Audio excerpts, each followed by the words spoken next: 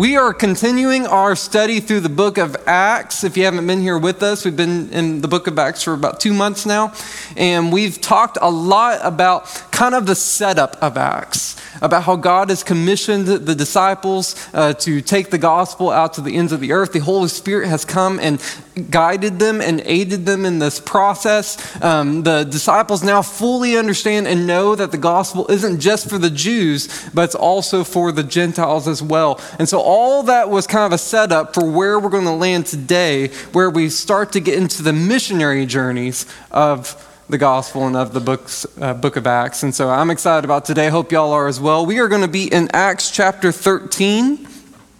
Acts chapter 13. Can we go ahead and stand up together as we read the Word of God? Acts chapter 13, verse 2. This is what it says. It says, "As they were worshiping the Lord and fasting, the Holy Spirit said, 'Set apart for me Barnabas and Saul for the work to which I have called them.' Then after they had fasted, prayed, and laid hands on them, they sent them off." Let's pray. Lord, I thank you, God, that you do not leave us alone in our endeavors, but at the same time that you call us to be ambassadors for Christ, you give us the gift of the Spirit to aid us in that mission. And so, God, I pray, Lord, that as we listen to your Spirit and as we listen to your word, God, that you would speak to us, that you would humble us, and that you would encourage us on what you have for us. That we might, as a church, as First Baptist Azle, set our minds on what the early church set their minds on. That people might get saved in the same way, and that we might see the church grow and your name glorified. And it's in your Son's name I pray. Amen. All right, y'all can have a seat. Well, we are getting into one of the first missionary journeys of Paul today. Paul mentioned Saul earlier. Mentioned Saul, better known as Paul throughout the rest of the Testament, but they're about to go on a missionary journey. How many of y'all have been on a mission trip before? Okay, I've been on about 24 mission trips in my lifetime. About half of those were with students. And let me tell you this, if you go on a mission trip, you will have stories to tell. Like, you want to add some excitement to your life, go on a mission trip. One of my favorite stories is the first time I went over to the Philippines. We have a sister plant church that we have over there called First Faith Baptist. And we go over there from time to time and just help encourage the church and help them reach their community for the gospel and for Christ. And the first time I went over there was quite an experience, because in the Philippines, I don't know if y'all know this, my complexion is a little bit lighter than most of the Philippines' complexion, to the point that if you go over there and you are white and you have a beard, everyone stares at you. Like, that's just what happens. Like, you go through the mall and everyone's looking at you. People are taking pictures of you. Like, I tried to not let it go to my head, but, it's hard. And so we were in the Philippines. And I remember there was this one time we were setting up for a revival in their local gymnasium amphitheater. And there were a bunch of kids running around. And the kids just kept looking at me and laughing, which is not out of the norm. But these were looking at me, laughing at me. And this little girl comes up to me. Sweetest little girl, probably like 7, I don't know. And she is looking at me. She doesn't say a word. She says, she has me lean down and she asks me, she's like, "What's your name?" And I'm like, "Chris Brown." And she laughed because she's like, "You're not brown." And so I lean down. And she starts just kind of feeling my beard. Again, you don't have a whole lot of beards in the Philippines. And so they just start feeling my beard. And I'm like, "Oh, cute little girl." And then she just rears back and bam, just right in the face. And amen, right? Yeah. And then she just ran off. Who knows what happened to her? I have no clue. That's the end of the story. She just slapped me for no reason and ran off. But things like that happen, weird things like that happen in mission trips. And so if you want some excitement in your life, go on a mission trip. Paul and Barnabas goes on their first missionary journey in today's passage. We're going to be covering from about chapter 13 to 15 or so. We're not going to have a chance to get into every little detail, so go back and read on your own. But we're just going to kind of overview it. And actually, let's go and throw up a map right here. So just so y'all know, this is modern day Turkey. And so just south of this is Egypt, just to get you an idea of where this is on the map. So their journey goes through about 9 different cities, ranging from about 6 to 8 months in length, and total they traveled about 1,600 miles. It starts over here on the right in Antioch, and then just makes its way through Cyprus, up through the top, and then just all the way back. Throughout this whole journey, they encounter a number of different things. Like far greater stories than I can tell you are ones that they've experienced. Like the first stop on the trip, they experienced a magician called Bar Jesus, which means son of Jesus, son of salvation, who is a false prophet trying to sway people away from Jesus. So that was our first encounter. Then they get into encounters where people are plotting to kill them. Then they get into encounters where people mistake them for Greek gods and are trying to make sacrifices to them. And they're like, no, don't sacrifice to us. And then all of a sudden they go from trying to make sacrifices to them to trying to stone them. So just lots of crazy things are happening. And man, I encourage you, go on a mission trip, maybe you have some of those crazy stories as well. But what I noticed is, as I was reading through these accounts, some consistencies started to pop up from city to city, from town to town. Things that they did in every single city. And so what I want to do today is I want to kind of highlight their first missionary journey together and point out these principles that they held true no matter where they were. And then ask ourselves the question, us as a church, as First Baptist Azle, if we want to grow and operate the same way that the early church did, how can we apply these principles to ourselves? If God blessed the early church through what they did, how can we have God bless this church by doing the same thing? And so I want to look at their missionary journey and point out to you 3 principles that they lived by and operated by so that we might do the same. Make sense? Make sense what we're doing? All right, let's get into it. Back to our passage, Acts 13, verse 2. It says this. It says, as they were worshiping the Lord and fasting, the Holy Spirit said, set apart for me Barnabas and Saul for the work to which I have called them. Then after they had fasted, prayed, and laid hands on them, they sent them off. So this was the start of the missionary journey of Paul and Barnabas. And what does it start with? It starts with the Holy Spirit coming in to the equation and guiding them and leading them in where they need to go. Which, I don't know if you've noticed, is a major theme in the book of Acts, major theme in the New Testament, is the Holy Spirit coming into our mess and guiding them on how they want to do. The Holy Spirit coming in and saying, this is my will. This is the power that you're going to operate by. This is what I want you to do. And now, the crazy thing isn't necessarily that the Holy Spirit came and guided them on where to go. The crazy thing is what happened next. It says, then after they had fasted, this is verse 3, after they had fasted, prayed, and laid hands on them, they sent them off. They did the crazy thing of actually listening to the Holy Spirit, right? Like they use that thing of like, I'll pray about it. Like, has anyone ever asked you to do something? You're like, I'll pray about it. But in reality, that's just a no, right? So they prayed about it, but it wasn't a no. It was like they were literally praying about it and then went off and did what the Holy Spirit called them to do. And that's what leads us to our first principle of Paul and Barnabas in their journey. It's they followed the Holy Spirit. They listened to and followed the Holy Spirit, even when they fully didn't understand what was going on. And again, I don't know if you've noticed, but through the book of Acts, this is a major theme in the book of Acts. This is the spotlight focus of the Holy Spirit, which the Holy Spirit has always been part of the Bible, both the Old Testament and the New Testament. But if you know much about it, in the Old Testament, the Holy Spirit was more of an isolated event. It wasn't every believer received the Holy Spirit, but in the Old Testament, only certain believers received the Holy Spirit, the ones who God was using to achieve his purposes.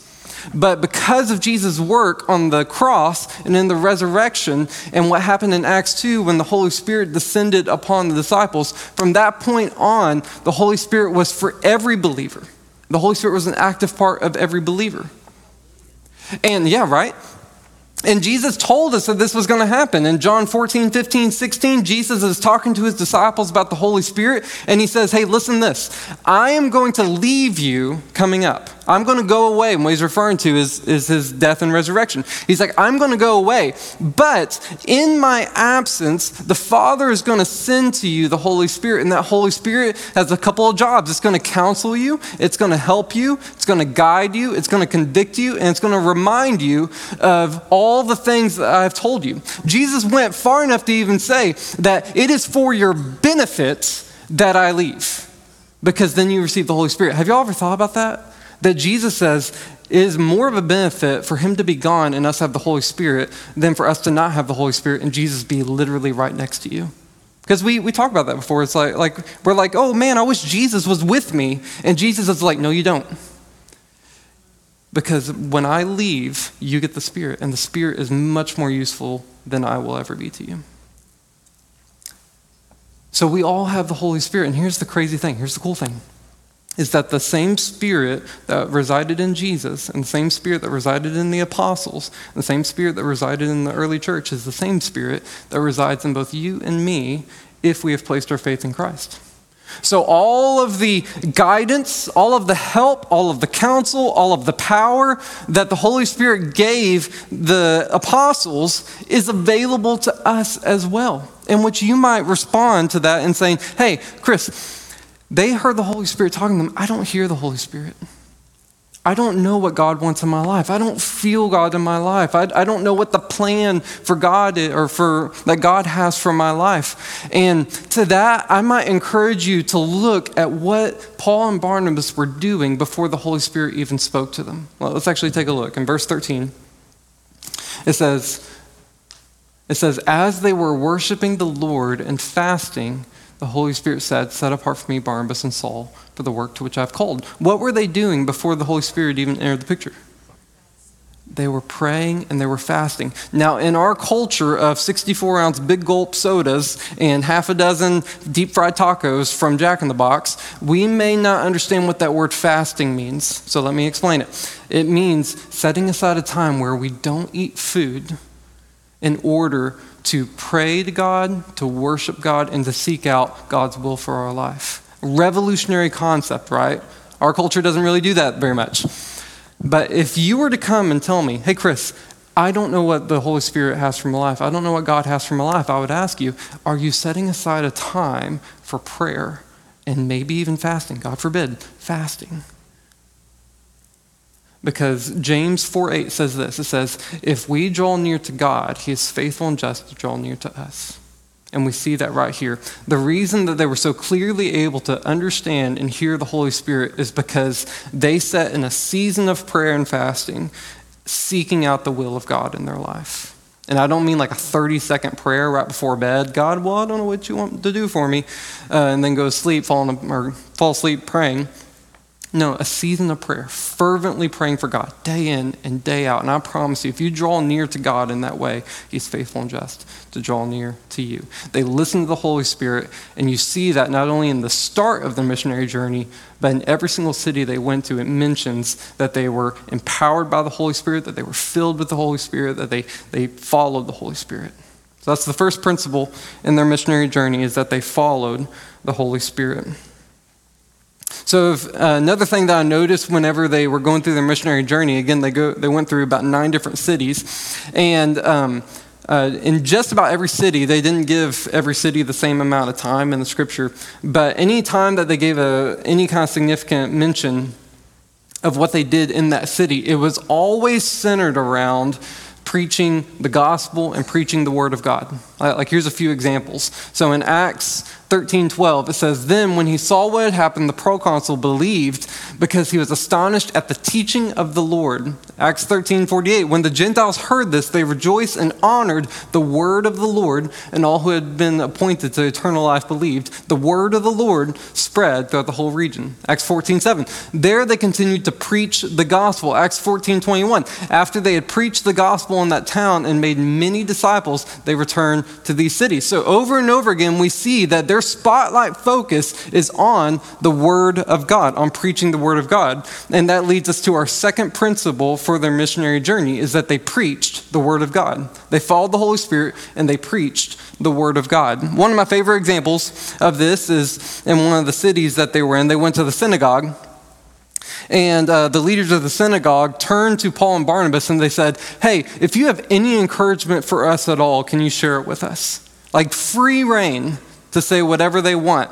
And while Paul could have taken that opportunity to share, here's 5 steps to become a better Christian. Here's 3 ways to defeat the Goliath in your life. Here's my TED Talk to give you. He didn't do that. Paul started to give a long statement on the history of who God is and what he has done for his people and the gospel that's come out of it. Like he started to tell them, it's like God brought the Israelites out of Egypt and through the wilderness and into the promised land and built them up into a great nation. And in that great nation, they brought out King David. And King David was there not to be the eternal king, but through David would come the Messiah in his lineage. And that Messiah was Jesus. And he was born, and because of the life that Jesus lived and because he died a death on the cross he didn't deserve and resurrected 3 days later, that work now offers us salvation. And because of that salvation, we now are able to place our faith in Christ for that salvation. And it's not through the works of the law. It's not through the law of Moses. It's not through enough good works that we do. It's not from attending synagogue, but it's because of the work of Jesus on the cross and in the resurrection. And that's how we saved. That's what he took. When they said, hey, give us an encouragement, that's what he said. He preached the gospel. He preached the word of God. And here's why Paul did that. Because he knew that there was power in the word of God. In fact, in Ephesians chapter 6, I think we have it up there, when Paul was writing to the church of Ephesus, he said this. He said, take up the helmet of salvation and the sword of the Spirit, which is the word of God. Paul knew that the one offensive weapon that we have is the word of God. And so Paul going into the enemy's territory is not going to go into the enemy's territory without his only offensive weapon, which is the word of God. Because he knew if he went on this missionary journey and stripped it of the gospel and stripped it of the word of God, he lost all power to save people. So this past Friday was Veterans Day, and the whole point of Veterans Day is to honor and recognize the people who served in our military or who have served in our military. And in this world of giving great honor and recognition to our service members, up out of that arises a problem. Because anytime someone gets honor and recognition, there's people who want to take that honor and recognition who don't deserve it. And so there's people who will actually put on a facade that they serve in the military. They'll go order military uniforms and patches and medals and all these different things and go out into the public so that they can receive recognition and score with the ladies and get discounts on food and whatnot. And this is actually a big problem. Does anyone know what it's called when they do that? Stolen valor. This stolen valor thing was actually such an issue that it became a federal crime to commit stolen valor. In fact, if you impersonate fraudulently that you serve in the military and that you've received a valor award in order to gain monetary gain or property or any kind of tangible gain, it is a federal crime punishable by up to a year in prison. Now, here's the thing that's crazy about this concept of stolen valor, is that while the person is putting on a facade that they have served in the military, they are stripping it of all the respect and all the honor and all the power that it's due. In church, we can do the exact same thing. We can look like a church on the outside. We can put a facade up and we can come and we can sing songs and we can golf clap at each other and we can do all these great things. But if we abandon the word of God, if we abandon the gospel, then we are just putting on a facade and stripping the church of all of its power. And so that's why Paul focused on the word of God. That's why Paul and Barnabas preached the word of God, which, by the way, through suffering, mind you. Like Paul, there's many cities which they plotted to kill Paul and Barnabas, and they didn't. But there's one city where they actually tried to stone him, and they stoned Paul. And luckily, they didn't check their work, and so he's just left for dead on the side of the road. But he wasn't dead. And so he got back up and continued doing his ministry through the suffering, and through it all, they preached the word of God, and we would do well to do the same as we continue to grow and see people get saved. So that's the first two principles. They followed the Holy Spirit and they preached the Word of God. Now, as we look in missions in the Bible, as we look at their missionary journey, and as even we talk about our own missions, it's really easy to over-glorify missions. It's really easy to focus on, man, this situation happened and God came through. It's really easy to focus on, we preached the Word of God here and people got saved and we helped this many people and so on and so forth. It's really easy to focus on those things. But in reality, there's a not so glorious side of mission work, right? Like I said, I've been on about 24 mission trips. About half of those are with students. And again, not the most glorious time in my life. But here's what happened. You get into these trips and you start to become sleep deprived. You start to disagree with your team members. You get stuck on a 15-hour flight in the middle seat. Has anyone ever done that? You start to get into all these times and you get into disagreements, and all of a sudden this glorious looking mission trip is also kind of turning into like a not so glorious mission trip. And that's exactly what happened here with Paul and Barnabas as well. Like, not everything is rainbows and sunshine. In fact, when Paul and Barnabas concluded their first missionary journey and they were getting ready to start their second one, they got into a major disagreement. Let's take a look at it. This is Acts 15. It says this, after some time had passed, Paul said to Barnabas, let's go back and visit the brothers and sisters in every town where we had preached the word of the Lord and see how they're doing. Barnabas wanted to take along John Mark, but Paul insisted that they should not take along this man who had deserted them in Pamphylia and had not gone on with them to the work. They had such a sharp disagreement that they parted company, and Barnabas took Mark with him and sailed off to Cyprus, but Paul chose Silas and departed after being commended by the brothers and sisters to the grace of the Lord. I love that this was included in Scripture. I love that we got to see a disagreement between Paul and Barnabas, because again, it kind of like, it makes them human. It makes them where we can relate with them. Like Paul and Barnabas being the pioneers of the early church and missionaries for the early church, they themselves even had disagreement. Now, what's important here is how they disagreed. What was the disagreement about? It was about John Mark. Just for some backstory, John Mark is the cousin of Barnabas. What happened was at the beginning of their missionary journey, they were heading to Cyprus and they got into their second city that they were doing work in. And John Mark said, I'm out. I didn't sign up for this. I'm going back home. And so John Mark went back home and Paul and Barnabas kept going on. And so now it's getting time to go back through that journey. And Barnabas is saying, hey, he's a kid. Let's bring him back on here. Let's allow him to come on here. And Paul was like, I don't got time for that. He abandoned us at the beginning. He's not coming with us on the second time around. And that's what their conflict was about. Now, here's the important thing to notice about this conflict. It's not about sin. There's not sin going on here. What it was about methodology. Their conflict was about the decisions being made and what was the best decision to be made here. And what's important here is that they handled this decision in the most godly way possible. They agreed to disagree, and they kept moving forward for their mission. And this brings us to our third principle here, is that they didn't let their disagreements deter from the gospel being spread. Now you might say here at this point, it's like, but didn't they separate? Didn't they separate and go their separate ways? Yeah, and that's okay. That's fine. Like, in fact, I would say it's actually for the benefit that they separated, because at the beginning, you had one team, both Paul and Barnabas, going on mission together, but then they had this disagreement, and they agreed to disagree, and they split off into two teams, but both those teams were still doing the work of God. So instead of one team going out and spreading the mission, you had two teams going out and spreading the mission, both aiming for the same target. Now, here's what happened with Paul and with Barnabas, is they were able to hold two things true at once. On one hand, they were able to say, we strongly disagree with each other. We disagree on methodology and the decisions that are being made. But on the other hand, they're saying they're still godly people. And they're still on the same team that I am.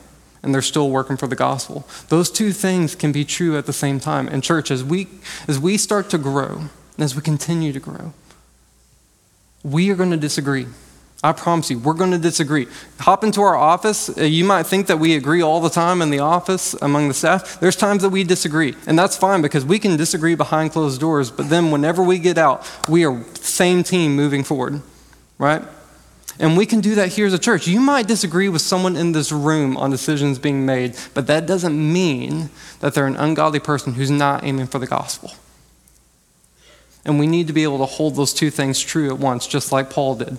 We need to be able to, on one hand, say, I disagree with you on what you're choosing to do, yet at the same time, I know that you are my brother in Christ, aiming for the gospel. And here's the crazy thing. Paul, it looks like we kind of read onto this passage hostility into this, but there's no real reason for us to believe that there's hostility between these two groups of people. In fact, later on, Paul, when he's writing in his letters, he talks about how John Mark is a wonderful co-laborer in Christ. And so Paul doesn't have any hard feelings against Barnabas and against Mark. In fact, Mark went on to write the Gospel on Mark. Like they both went on to do amazing, wonderful things. And what we need to do as a church is we need to lean into that and understand that we're going to disagree, but we need to be able to still lock arms together and move forward with the mission of Christ. Because what the world doesn't need to see, the world doesn't need to see a group of people that agree on every little thing. That's called a cult. We're not a cult. The world doesn't need to see that we agree on every little thing. What the world needs to see is a group of people who, despite their disagreements, still love each other, still care for each other, still support each other, and who are still banding together to achieve a mission and a purpose greater than themselves. And so, church, as we grow, man, we're going to disagree. As a staff, we're going to make decisions that you don't agree with. You're going to make decisions that I don't agree with. And that's okay. That's okay. Short of sin, that's okay. We can agree to disagree and we can band together for the furtherment of the gospel. Church, I want to see God bless this church. I want to see God move in this church. I want to see God save people in this church. I want to see God use this church to reach the community of Azel. And here's how I think He's going to do that, is in the same way that the early church did. They followed the Holy Spirit. They preached the Word of God, and they didn't allow their disagreements to hinder the advancement of the gospel. Let me pray that we do that. Lord, I thank you, God, that you love us and that you care for us and that you call us as ambassadors for your work. And so, God, I pray that us as a church would band together to achieve that mission. God, that we might disagree, that we might have personality differences, but Lord, we are coming together to support, to care for each other, and to lock arms in the mission of God.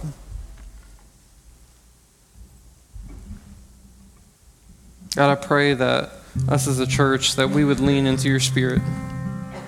And that in the same way it empowered and emboldened the early church, it can empower and embolden us. That it can guide us. But I pray that we would lean into it, God, that we would spend time seeking out your will, knowing what you have for us. I pray for people in this room who maybe are sitting in disagreement, who maybe are sitting in conflict. God, that you would humble their hearts and that you give them kindness and graciousness. God, to know that we can disagree and be on the same team.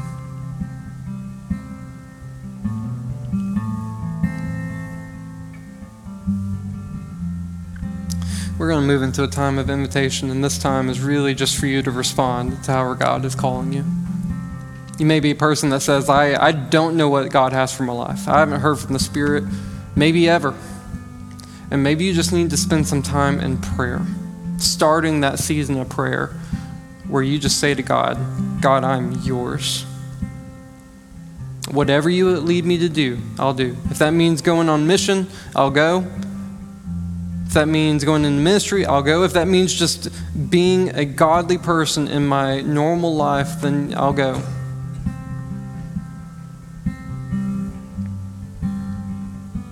You may be a person that you have a hard time preaching the gospel and leaning on the word of God because you've never actually placed your faith in Christ. You've never actually lived out the gospel. And we'd love to walk you through that. We'd love to explain to you what the gospel is and how to place your faith in Christ. You may be a person that is sitting in disagreement and conflict, and you just need to pray to the Lord for repentance on things that you've thought, things that you've said, and where he wants you to go forward from here. Can we all stand together? We're going to stand, and we're going to sing, and again, this time is for you. However God is leading you to move, we encourage you to move.